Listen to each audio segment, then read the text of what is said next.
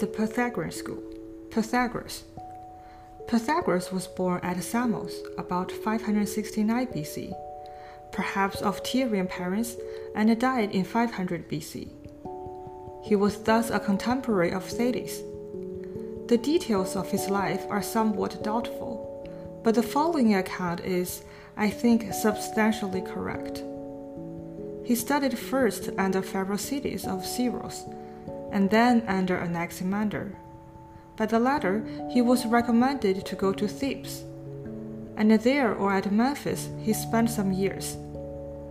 After leaving Egypt, he traveled in Asia Minor and then settled at Samos, where he gave lectures but without much success. About 529 BC, he migrated to Sicily with his mother, and with a single disciple who seems to have been the sole fruit of his labors at Samos. Thence he went to Tarentum, but very shortly moved to Croton, a Dorian colony in the south of Italy. Here the schools that he opened were crowded with enthusiastic audiences. Citizens of all ranks, especially those of the upper classes, attended, and even the women broke a law which forbade their going to public meetings and flocked to hear him. Amongst his most attentive auditors was Athena, the young and beautiful daughter of his host, Milo, whom, in spite of the disparity of their ages, he married. He wrote a biography of her husband, but unfortunately it is lost. Pythagoras divided those who attended his lectures into two classes, whom we may term probationers and Pythagoreans. The majority were probationers, which it was only to the Pythagoreans that his chief discoveries were revealed. The latter formed a brotherhood with all things in common, holding the same philosophical and political beliefs, engaged in the same pursuit, and bound by oath not to reveal the teaching or secrets of the school. Their food was simple, their discipline severe, and their mode of life arranged to encourage self-command, temperance, purity, and obedience. This strict discipline and secret organization gave the society a temporary supremacy in the state, which brought on it the hatred of various classes, and finally, instigated by his political opponents, the mob murdered Pythagoras and many of his followers. Though the political influence of the Pythagoreans was thus destroyed, they seem to have re-established themselves at once as a philosophical and mathematical society, with the Tarentum as their headquarters, and they continue to flourish for more than 100 years. Pythagoras himself did not publish any books. The assumption of his school was that all their knowledge were held in common and veiled from the outside world, and further, that the glory of any fresh discovery must be referred back to their founder. Thus Hippasus, circa 470 BC, is said to have been drowned for violating his oath by publicly boasting that he had added the dodecahedron to the number of regular solids enumerated by Pythagoras. Gradually, as the society became more scattered, this custom was abandoned, and treatises containing the substance of their teaching and doctrines were written. The first book of the kind was composed about 370 BC by Philolaus, and we are told that Plato secured a copy of it. We may say that during the early part of the 5th century before Christ, the Pythagoreans were considerably in advance of their contemporaries, but by the end of that time, their more prominent discoveries and doctrines had become known to the outside world, and the center of the intellectual activity was transferred to Athens. Though it is impossible to separate precisely the discovery of the Pythagoras himself from those of his school of a later date, we know from Proclus that it was Pythagoras who gave geometry that rigorous character of deduction which it still bears, and made it the foundation of a liberal education. And there is a reason to believe that he was the first to arrange the leading propositions of the subjects in a logical order. It was also, according to Aristoxenus, the glory of his school that they raised arithmetic above the needs of merchants. It was their boast that they sought knowledge and not wealth, and in the language of one of their maxims, a figure and a step forwards, not a figure to gain 3 oboli. Pythagoras was primarily a moral reformer and a philosopher, but his system of morality and philosophy was built on a mathematical foundation. His mathematical researches were, however, designed to lead up to a system of philosophy whose exposition was the main object of his teaching. The Pythagoreans began by dividing the mathematical subjects with which they dealt into 4 divisions: numbers absolute or arithmetic, numbers applied or music, magnitudes at rest or geometry, and magnitudes in motion or astronomy. This quadrivium was long considered as constituting the necessary and a sufficient course of study for liberal education. Even in the case of geometry and arithmetic, which are founded on inferences unconsciously made and common to all men, the Pythagorean presentation was involved with philosophy, and there is no doubt that their teaching of the science of astronomy, mechanics, and music, which can rest safely only on the result of conscious observation and experiment, was intermingled with metaphysics even more closely. It will be convenient to begin by describing their treatment of geometry and arithmetic. First, as to their geometry, Pythagoras probably knew and taught the substance of what is contained in the first 2 books of Euclid about parallels, triangles, and parallelograms, and was acquainted with a few other isolated theorems, including some elementary propositions on irrational magnitudes, but it is suspected that many of his proofs were not rigorous, and in particular that the converse of theorems was sometimes assumed without a proof. It is hardly necessary to say that we are unable to reproduce the whole body of Pythagorean teaching on this subject, but we gathered from the notes of Proclus on Euclid, and from a few stray remarks in other writers, that it included the following propositions, most of which are on the geometry of area. 1. It commenced with a number of definitions, which probably were rather statements connecting mathematical ideas with philosophy than explanations of the terms used. One has been preserved in the definition of a point as a unity having position. 2. The sum of the angles of a triangle was shown to be equal to 2 right angles. Euclid Book 1, Proposition 32. And in the proof, which has been preserved, the results of the proposition Euclid Book 113 and the first part of Euclid Book 1, Proposition 29 are quoted. The demonstration is substantially the same as that in Euclid, and it is most likely that the proofs there given of the 2 propositions last mentioned are also due to Pythagoras himself. 3. Pythagoras certainly proved the properties of the right-angled triangles, which are given in Euclid Book 1, Proposition 47 and Proposition 48. We know that the proofs of these propositions, which are found in Euclid, were of Euclid's own invention, and a good deal of curiosity has been excited to discover what was the demonstration which was originally offered by Pythagoras of the first of these theorems. It has been conjectured that, not improbably, it may have been one of the followings. Comment: the details of these proofs will involve figures that is impossible to show just by reading. Please follow Thriving Education on YouTube for video explanation. Now back to the book. 4. Pythagoras is credited by some writers with the discovery of the theorems Euclid Book 1, Proposition 44 and Proposition 45. and with giving a solution of the problem Euclid Book 2, Proposition 14. It is said that on the discovery of the necessary construction for the problem last mentioned, he sacrificed an ox. But as his school had all things in common, the liberality was less striking than it seems at first. The Pythagoreans of a later date were aware of the extension given in Euclid Book 6:25, and Allman thinks that Pythagoras himself was acquainted with it, but this must be regarded as doubtful.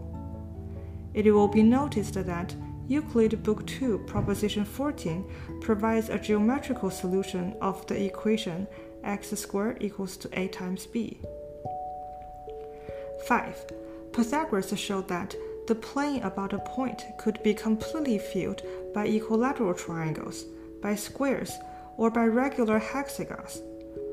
Results that must have been familiar wherever tiles of these shapes were in common use. 6. The Pythagoreans were said to have attempted the quadrature of the circle. They stated that the circle was the most perfect of all plane figures. 7. They knew that there were 5 regular solids inscribable in a sphere, which was itself, they said, the most perfect of all solids. 8.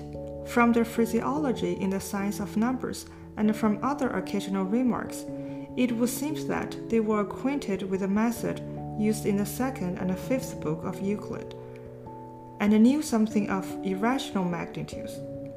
In particular, there is reason to believe that Pythagoras proved that the side and the diagonal of a square were incommensurable, and that it was the discovery which led the early Greeks to banish the conceptions of numbers and measurements from the geometry. A proof of this proposition, which may be that due to Pythagoras, is given below. Next, as to the theory of numbers. In this, Pythagoras was chiefly concerned with 4 different groups of problems, which dealt respectively with polygonal numbers, with the ratio and proportion, with the factors of numbers, and with numbers in series. But many of his arithmetical inquiries, and in particular the questions on polygonal numbers and proportion, were treated by geometrical method. Pythagoras commenced his theory of arithmetic by dividing all numbers into even or odd, the odd numbers being termed nomen.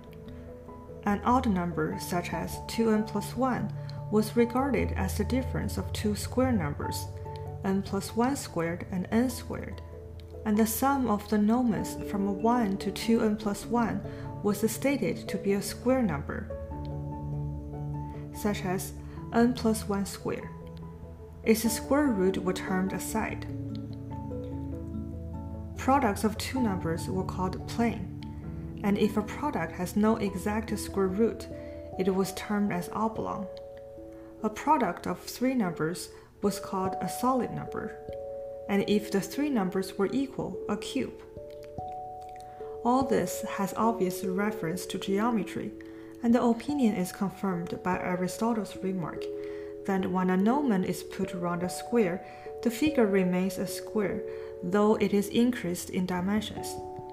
Thus, the figure given above, in which n is taken equal to 5, the nomen AKC containing 11 small squares, when put around the square AC containing 5 square small squares, makes a square HL containing 6 square small squares.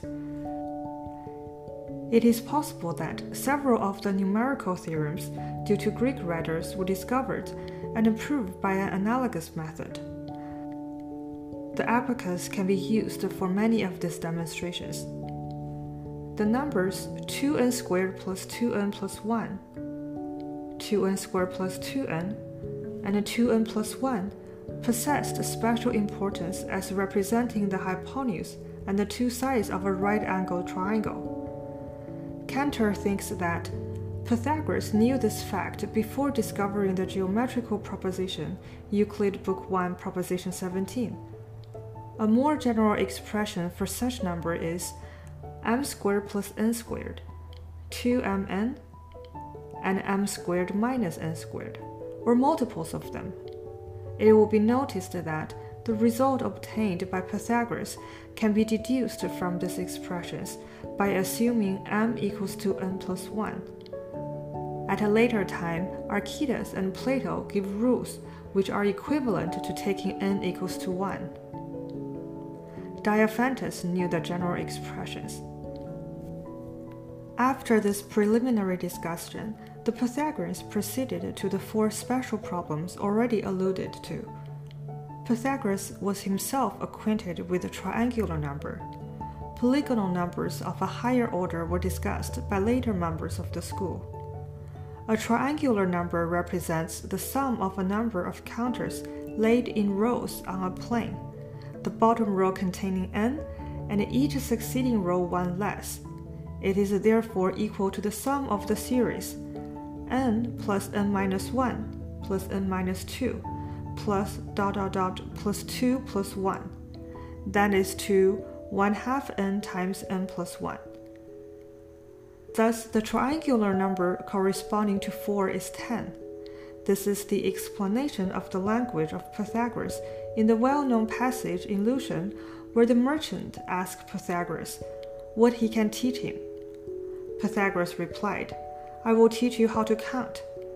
Merchant, "I know that already." Pythagoras, "How do you count?" Merchant, 1, 2, 3, 4. Pythagoras, "Stop. What you take to be 4 is 10, a perfect triangle and our symbol." The Pythagoreans are, on somewhat doubtful authority, said to have classified numbers by comparing them with the sum of their integral subdivisors or factors, calling a number excessive, perfect, or defective, according to the sum of these subdivisors was greater than, equal to, or less than the number. The classification at first being restricted to even numbers. The third group of problems which they considered dealt with numbers which formed a proportion. Presumably these were discussed with the aid of the geometry as is done in the 5th book of Euclid. Lastly, the Pythagoreans were concerned with a series of numbers in arithmetical, geometrical, harmonical, and musical progressions. The 3 progressions first mentioned are well known. 4 integers are said to be in musical progression when they are in the ratio a, 2ab over a plus b over 2, and b. For example, 6, 8, 9, and 12 are in musical progression. Of the Pythagorean treatment of the applied subjects of the quadrivium and the philosophical theory founded on them, we know very little. It would seem that Pythagoras was much impressed by the certain numerical relations which occurred in nature. It has been suggested that he was acquainted with some of the simpler facts of crystallography. It is thought that he was aware that the notes sounded by a vibrating string depends on the length of the string, and in particular the lengths which gave a note, its fifth and its octave, were in the ratio 2 to 3 to 4, forming terms in a musical progression. It would seem too that he believed that the distance of the astrological planet from the Earth were also in musical progression, and that the heavenly bodies in their motion through space give out harmonious sounds. Hence the phrase, the harmony of the spheres. This and similar conclusions seem to have suggested to him that the explanation of the order and harmony of the universe was to be found in the science of numbers, and that numbers are to some extent the cause of the form as well as is essential to its accurate measurement. He accordingly proceeded to attribute particular properties to particular numbers and geometrical figures.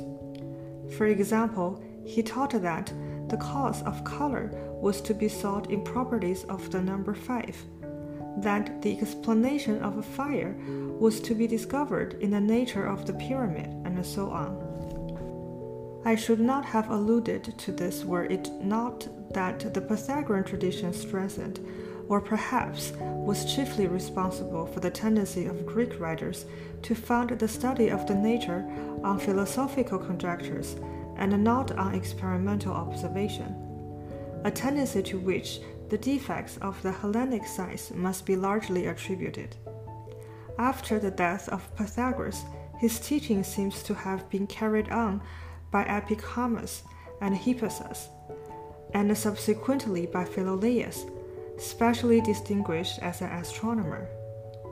Archippus and Lysis. About a century after the murder of Pythagoras, we find Archytas recognized as the head of the school.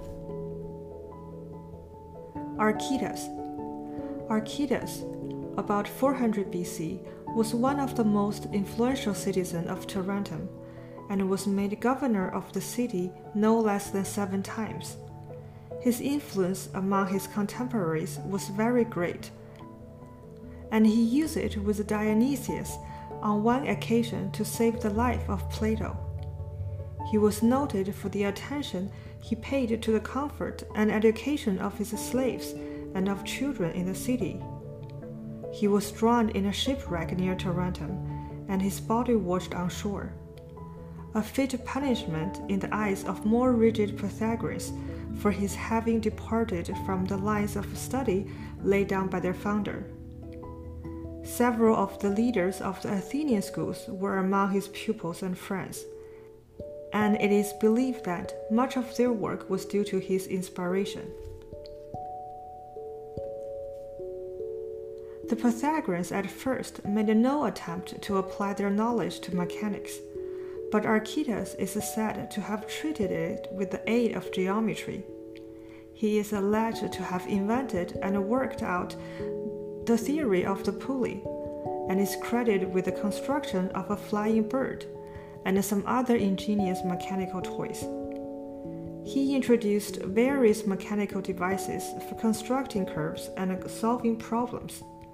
These were objected by Plato, who thought that they destroyed the value of geometry as an intellectual exercise, and later Greek geometricians confined themselves to the use of 2 species of instrument, namely rulers and compasses.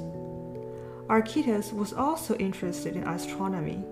He taught that the Earth was a sphere rotating around its axis in 24 hours, and around which the heavenly bodies moved. Archytas was one of the first to give a solution of the problem to duplicate a cube. That is, to find the side of a cube whose volume is doubled that of a given cube. This was one of the most famous problems of antiquity.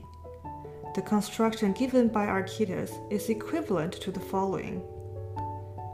On the diameter OA of the base of a right circular cylinder, described a semicircle whose plane is perpendicular to the base of the cylinder.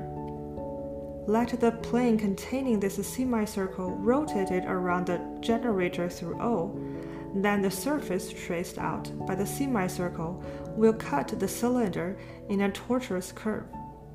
This curve will be cut by a right cone whose axis is OA and a semi-vertical angle is 60 degrees in a point P, such that the projection of OP on the base of the cylinder will be the radius of the cylinder in the ratio of the side of the required cube to that of the given cube. The proof given by Archytas is of course geometrical. It will be enough here to remark that in the course of it, he showed himself acquainted with the results of the proposition Euclid Book 3, Proposition 18, and Proposition 35, as well as Euclid Book 11, Proposition 19. To show analytically that the construction is correct, take OA as the axis of x, and the generator through O as axis of z. Then with the usual notation in polar coordinates, and if A be the radius of the cylinder, we have for the equation of the surface described by the semicircle r equals to 2a sine theta. For that of the cylinder, r sine theta equals to 2a cosine phi, and for that of the cone, sine theta cosine phi equals to 1/2. These three surfaces cut in a point such that sine cube theta equal to 1/2, and therefore, if ρ be the projection of OP on the base of the cylinder, then ρ cube is equal to r sine theta entire thing cube equals to 2a cube. Hence, the volume of the cube whose side is ρ is twice of a cube whose side is a. I mention the problem and give the construction used by Archytas to illustrate how considerable was the knowledge of the Pythagorean school at that time. Theodorus, another Pythagorean of about the same date as Archytas, was Theodorus of Cyrene, who is said to have proved geometrically that the numbers represented by √3, √5, √6, √7, √8, √10, √11, √12, √13, √14, √15, and √17 are incommensurable with unity. Theaetetus was one of his pupils. Perhaps Timaeus of Locri and Bryson of Heraclea should be mentioned as other distinguished Pythagoreans of this time. It is believed that Bryson attempted to find the area of a circle by inscribing and circumscribing squares, and finally obtained polygons between whose areas the area of the circle lay. But it is said that, at some point, he assumed that the area of the circle was the arithmetic mean between an inscribed and a circumscribed polygon. Other Greek mathematical schools in the 5th century BC. It would be a mistake to suppose that Miletus and Tarentum were the only places where, in the 5th century, Greeks were engaged in laying a scientific foundation for the study of mathematics. These towns represent the centers of the chief activity, but there were few cities or colonies of any importance where lectures on philosophy and geometry were not given. Among these smaller schools, I may mention those at Chios, Elea, and Thrace. The best-known philosopher of the school of Chios was Enopides, who was born about 500 BC and died about 430 BC.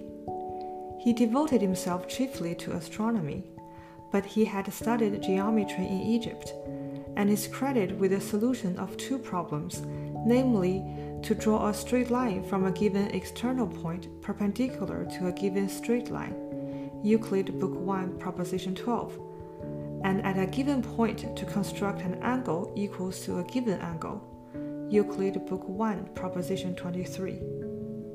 Another important center was at Elea in Italy. This was founded in Sicily by Xenophanes. He was followed by Parmenides, Zeno, and Melissus. The members of the Eleatic school were famous for the difficulties they raised in connection with the questions that required the use of infinite series, such, for example, as the well-known paradox of the Achilles and the tortoise, enunciated by Zeno, one of their most prominent members. Zeno was born in 495 BC and was executed at Elea in 435 BC in consequences of some conspiracy against the state. He was a pupil of Parmenides, with whom he visited Athens about 455 to 450 BC. Zeno argued that if Achilles ran 10 times as fast as tortoise, yet if the tortoise had 1,000 yards start, it could never be overtaken. For when Achilles had gone the 1,000 yard, the tortoise would still be 100 yards in front of him. By the time he had covered this 100 yards, it would still be 10 yards in front of him, and so on forever. Thus Achilles would get nearer and nearer to the tortoise, but never overtake it. The fallacy is usually explained by the argument that the time required to overtake the tortoise can be divided into an infinite number of parts, as stated in the question. But this gets smaller and smaller in geometrical progression and the sum of them all is a finite time. After the lapse of that time, Achilles would be in front of the tortoise. Probably, Zeno would have replied that this argument rests on the assumption that space is infinitely divisible, which is the question under discussion. He himself asserted that magnitudes are not infinitely divisible. These paradoxes made the Greeks look with suspicion on the use of infinitesimals, and ultimately led to the invention of the method of exhaustion. The atomistic school, having its headquarters in Thrace, was another important center. This was founded by Leucippus, who was a pupil of Zeno. He was succeeded by Democritus and Epicurus. Its most famous mathematician was Democritus, born at Abdera in 460 BC, and said to have died in 370 BC, who, besides philosophical works, wrote on the plane and solid geometry, incommensurable lines, perspective, and numbers. These works are all lost. From the Archimedean MS, discovered by Heiberg in 1906, it would seem that Democritus enunciated, but without a proof, the proposition that the volume of a pyramid is equal to 1/3 that of a prism of an equal base and of equal height. But though several distinguished individual philosophers may be mentioned, who during the 5th century lectured at different cities, they mostly seem to have drawn their inspiration from Tarentum, and towards the end of the century to have looked to Athens as the intellectual capital of the Greek world, and it is to the Athenian schools that we owe the next great advance in mathematics.